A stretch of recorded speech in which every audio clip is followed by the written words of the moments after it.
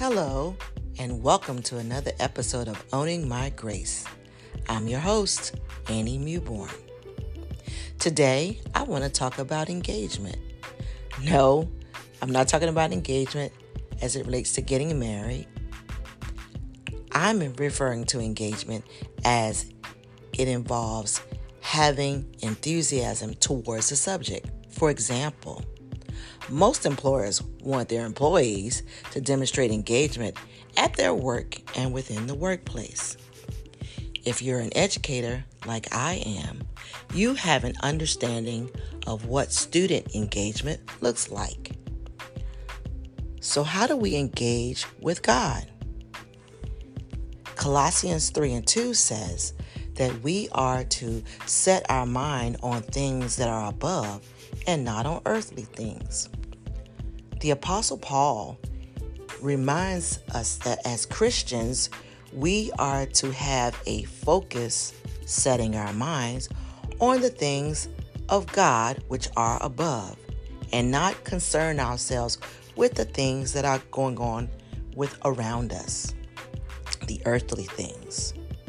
Number 2, we are to declutter our heart.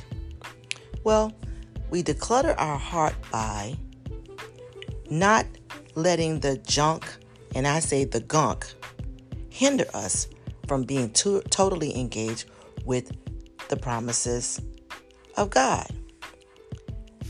We know or maybe be familiar with the scripture, Psalms 139 and 23. It says, "Search my heart."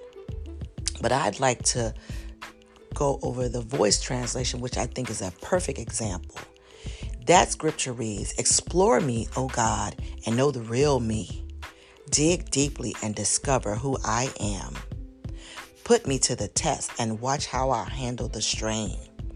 We want God to declutter all those things that are hindering us from having a full engagement with who He is and what He has purpose for our lives.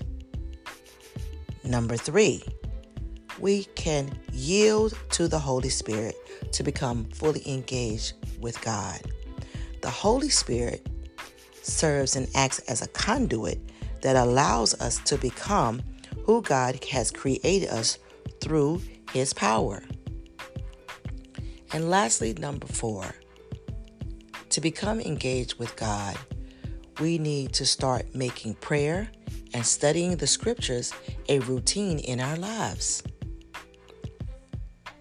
Friends, engagement with God involves being intentional about having our thoughts, words, and action be positively influenced by the Word of God.